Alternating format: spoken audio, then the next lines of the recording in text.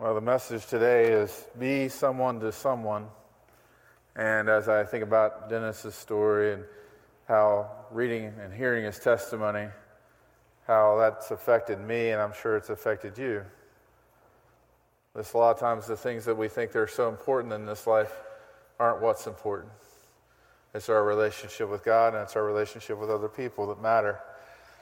One of the people that have made a difference in my life is my grandfather. I just talked a little bit about him this morning before I get started. Is that when I was 5 years old, one of my biggest things that I had to overcome at 5 years old was I had surgery on my cerebral palsy.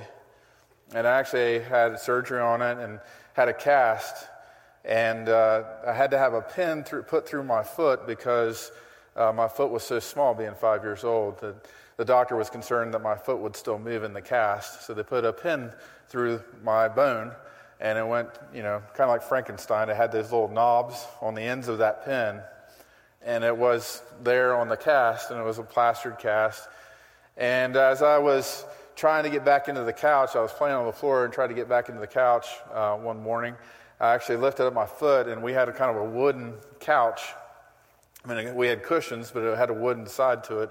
And I hit that pin on the wood part, and it was still to this day probably the most painful thing I've experienced is knocking that pin. And I remember my mom calling my grandpa, because we had just one vehicle, and my grandpa coming and picking me up and carrying me and taking me to the doctor. And just the compassion that he showed me and the love that he showed me by taking care of me like that, to just show me that compassion and love. And I knew that affected him. I could see tears in his eyes because he didn't want me to have to go through that. And another time, my grandfather, and this story my kids hear all the time, right? You remember this story about my almost falling out of the car? Yeah, so anyhow, there was one time we were driving on Rayon Drive, and I was probably 7 or 8 years old, and we were driving, and all of a sudden, we didn't wear seatbelts very well back then. Actually, you would kind of sit a lot of times with my grandparents. They had this armrest in the front seat, and you'd sit on that so you could see better, right? It was like, but didn't think about launching you out the window, I guess. But anyhow, those were innocent times back then. But, I was sitting in the back seat. Evidently, my door wasn't quite shut, and I wasn't wearing my seatbelt, and my door came open, and I was leaning on the door, so I was about ready to fall out, and I was trying so hard to stay up, and I could see the road. And my grandfather reached out. He was sitting in the front seat, driving, actually, and he reached out to save me. And he actually saved my life. I mean, I could have been badly injured at the least, but he saved me. Then at 9 years old, my grandfather was the pastor of Gospel Mission Church on 14th Avenue in Parkersburg.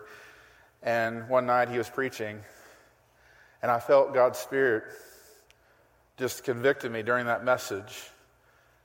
And I accepted Jesus Christ as my personal Savior that night. And so my grandfather played a big part. I was even thinking about this morning, I didn't share it this first service, but I was even thinking about how my grandpa used to work on lawnmowers in the backyard and help people by working on their lawnmowers. Now that didn't really help me. I had a plastic lawnmower that I'd flip over and work on it, so I didn't really gain much knowledge. There was a little bit difference between the mowers. But if you have a plastic mower, I might be able to fix it for you. I don't know. A real mower, you might want to find somebody else. But anyhow, the idea is that people matter. You matter. Your life matters. Other people's lives matter. And we can talk about this, and I preached a message not too long ago about this. But as we dive into this about being someone to someone else, I want us to look at Galatians chapter 6. And the reason why I want to look at Galatians is because they were dealing with a lot of things. There was division between them. There was confusion. They were so focused on fighting this battle with circumcision or not to be circumcised or to be circumcised. And, Paul just wanted to make it clear that we're here to help each other, not to, have these battles and fights and disagreements, but to work together in love and not to judge other people, not to put other people down. And so here we find in Galatians chapter 6 as he wraps up really his argument for being the way that they were being and helping them to understand clearly what they need to be doing and how they need to live, he shares these thoughts. In Galatians chapter 6, verse 1, it says, "Brothers and sisters, if someone is caught in a sin, you who lived by the Spirit should restore them gently. But watch yourselves, or that you also may be tempted." The first thing I want to point out is that I find it very interesting that Paul starts off by being an influence in people's lives. He starts off with a very touchy subject, right? You need to help someone that's been caught in a sin and to restore them. That's not an easy task, right? That's probably the one area we don't really want to help people, right? We kind of shy away from having those tough conversations. I read a book, it's by Kelly Patterson. It's called Critical Conversations. There's times where you have to have conversations with people that you don't really want to have, but they're crucial. They're important conversations that need to take place so that you can help that person or help that situation out. A lot of times we just run the other way, don't we? We don't want to have that conversation. But the other part here that I find very interesting is that it says restore. And why that is so important. Because it's not something like you just come in and have a conversation, "Oh, we're good now. My job is done. We've done what we needed to do." The refuge ministry is called Rescue, Restore, and Rejoice. And when Restore, I remember when we started Restore and we talked about it, we brought in a chair. It was beat up and abused and just worn out. And we took the time over a course of a month to sand that chair down, to make putty in it and restore it. It wasn't an easy process. And actually, we had some help. So we had the teens sometimes come in. They would do a little bit of work. They would sand it one night, maybe do a little bit of stuff. Then it went somewhere else and got more work done to it, right? And then we'd bring it again the next week. And actually, we had some nice help with that. It was a neat project. But it didn't happen overnight.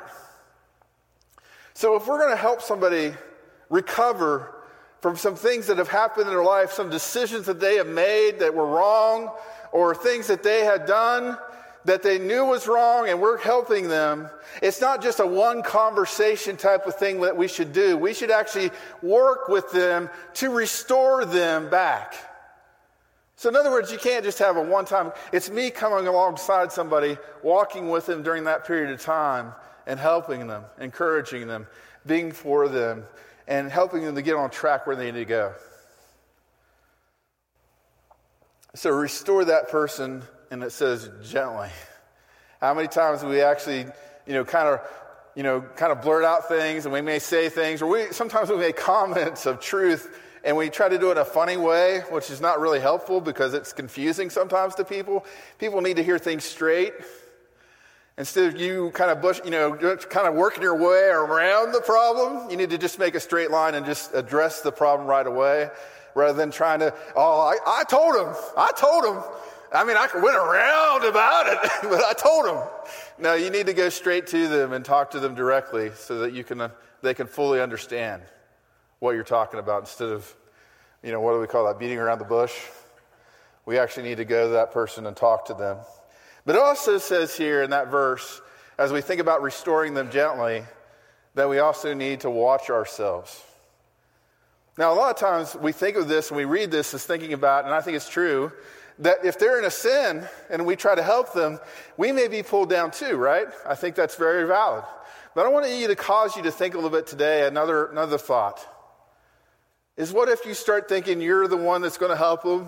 You get a little arrogant thinking you're going to solve all their problems. You're the one with the answer. You start getting a little pride in yourself and you start thinking you're better and that they're, need you. And then you lead to sinning yourself because you're trying to be this upper person rather than walking alongside them.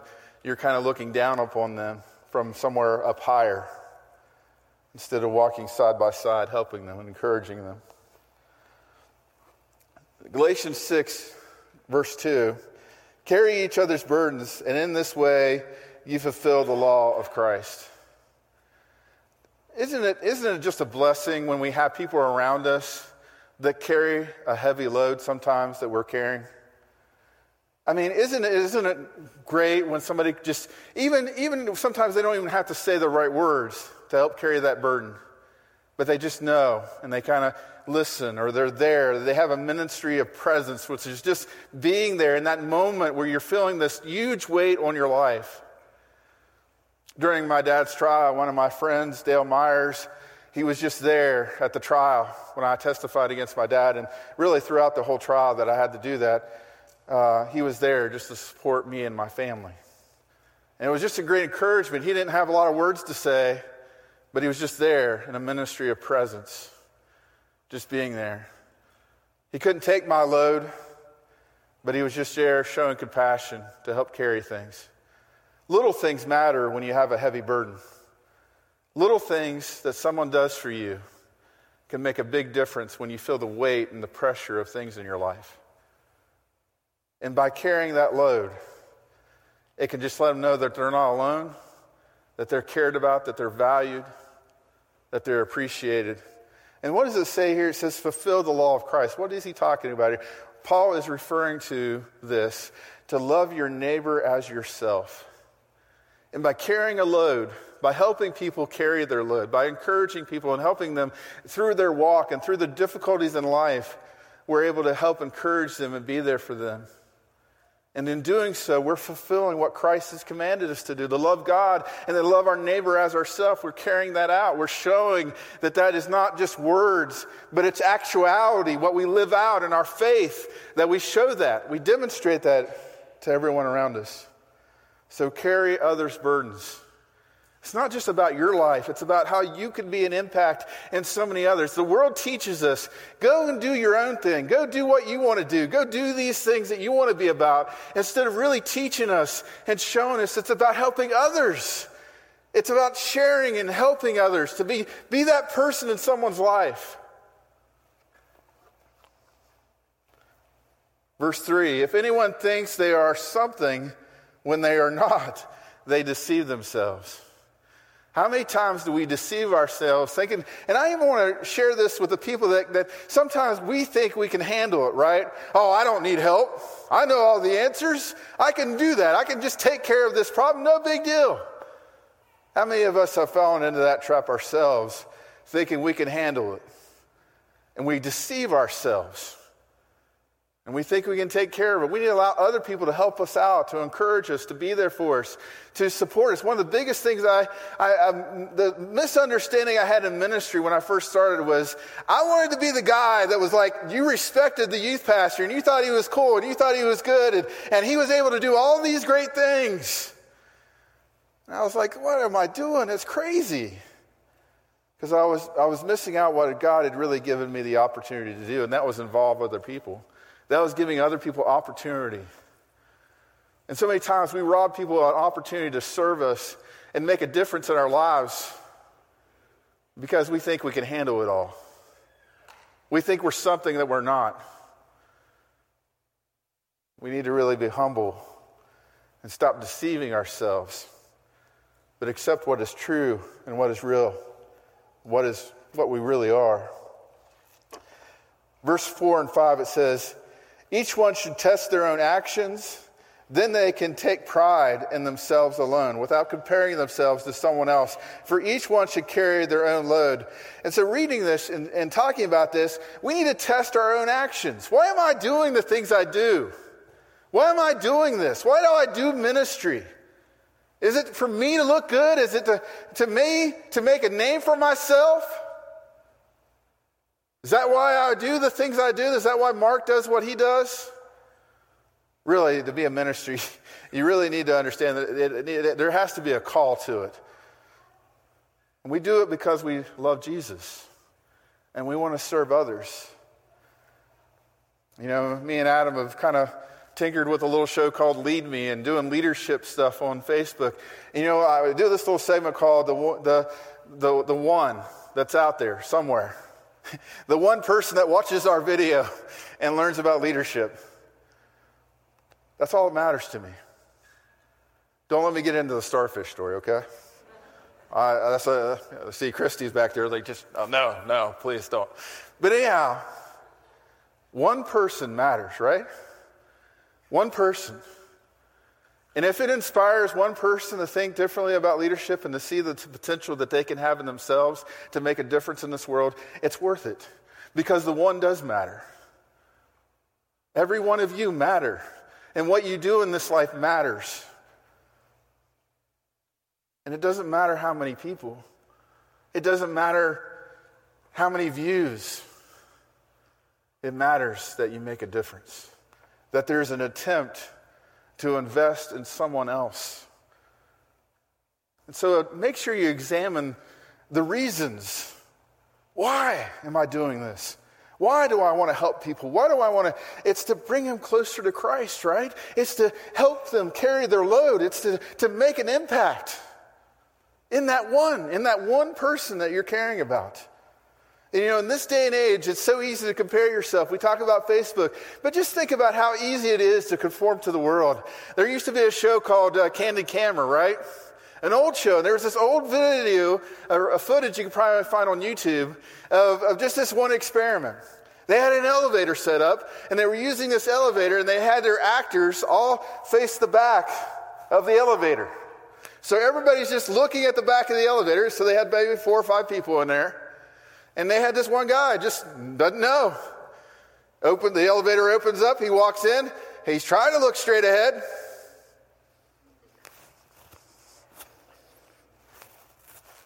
And then all of a sudden, he's facing the back of the elevator. Why? Because it's uncomfortable, right? It's uncomfortable not to conform. But it's in that uncomfortability that we can make the greatest impact. We show a different way. We're not going to go as the world goes. We're setting our eyes focused on the right thing. And when you know the truth, you know the truth. You don't need a bunch of people supporting your thought. Jesus spoke with clarity and a lot of times with such power because he knew the truth. He wasn't afraid of the truth. And so he spoke with great authority because he spoke with truth. He wasn't comparing himself to other people. And what does this mean to carry each other's, we should carry each other's load, but it's also saying here in this verse 5, it says, should carry their own load. Another means, I need to do my part. I need to do my part. I need to answer the call that God has given me on my life. I need to impact the people that God has put in my path. If each of us, think about this, if we do the math, if everyone is helping each other carry their own load, then no one's carrying their load by themselves. We're doing our part. We should be carrying our own load. We should be that oxen that Jesus talks about, that unequal yoke that Jesus is talking about. Take my yoke upon you. When we find out that we have help, we have an encouragement, we have someone there for us. Test your own actions. Galatians 6, verse 6, nevertheless, the one who receives instructions in the world should share all good things with their instructor. At first when I read this, I was like, I don't really, if I was going to make a point, I really didn't quite understand this one at first. Like this seems backwards to me. Well, actually, it really seems backwards because I don't really want to confront people about their sin. I don't want to go and say, hey, I noticed that and I'm here to help you. I love you. How can I bring you back? How can I help you? But here's what this is really, and I think that the heart of this is this. And I've had the opportunity, talking about my grandfather, that I remember he had some different strokes. So I really didn't get to talk to him about ministry, but I had the opportunity just to thank him. He was at my house when I lived in Mineral Wells when I was a teenager, and I remember us taking a walk. He loved to just take walks with this cane. He would just walk, and he wouldn't go too far, but he would just take a walk, and we'd just slowly walk. And I went out with him one time, and God gave me the opportunity just to share the difference he made in my life and how he just inspired me and encouraged me to follow Christ. And I'm so thankful I had that opportunity to share with him. I don't know why we want to wait till funerals to talk about how good somebody is. I think we need to share what they mean to us now. And why is that? Why is Paul saying this is such a huge deal? Why is this so huge? Because I think for me, sharing that with my grandfather, it helped me keep things in perspective. It helped me to understand what's important. That him making a difference in me is now my call. Him instructing me and teaching me to how to live, to be a Christ follower, was something now I wanted to pass on to someone else. So I think part of the reason we need to share these good things with the ones that have taught us, the ones who have led us, it helps us keep in perspective of what it's important, why we need to do this, why we are motivated to do this, to make an impact in someone else's life.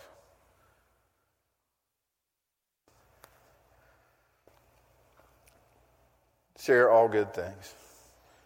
We need to share these things with the people that have made a difference in our life. And, I know Pastor Mark's going to be recognized here in a little bit, but I so much appreciate him. I came from a church that had some real problems, a small church I was pastor of. It didn't work out so well. But he believed in me, helped me have an opportunity here. And these past 13 years that we worked together, it's been a great healing for me and a great experience for my life. So I want to thank him personally for investing in me and giving me an opportunity to grow and heal and allow me to be here. There's so many other people here that have encouraged me and helped me. And I just want to thank each one of you.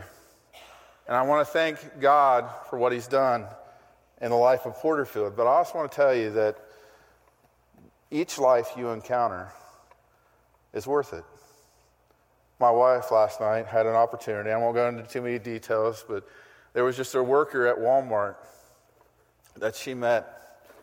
And she just took the time to listen to her, let her know that she was praying for her. We never know what that difference can make. But that's what we have to trust God with, because God can take that and use it to plant a seed, plant a foundation there for it to grow.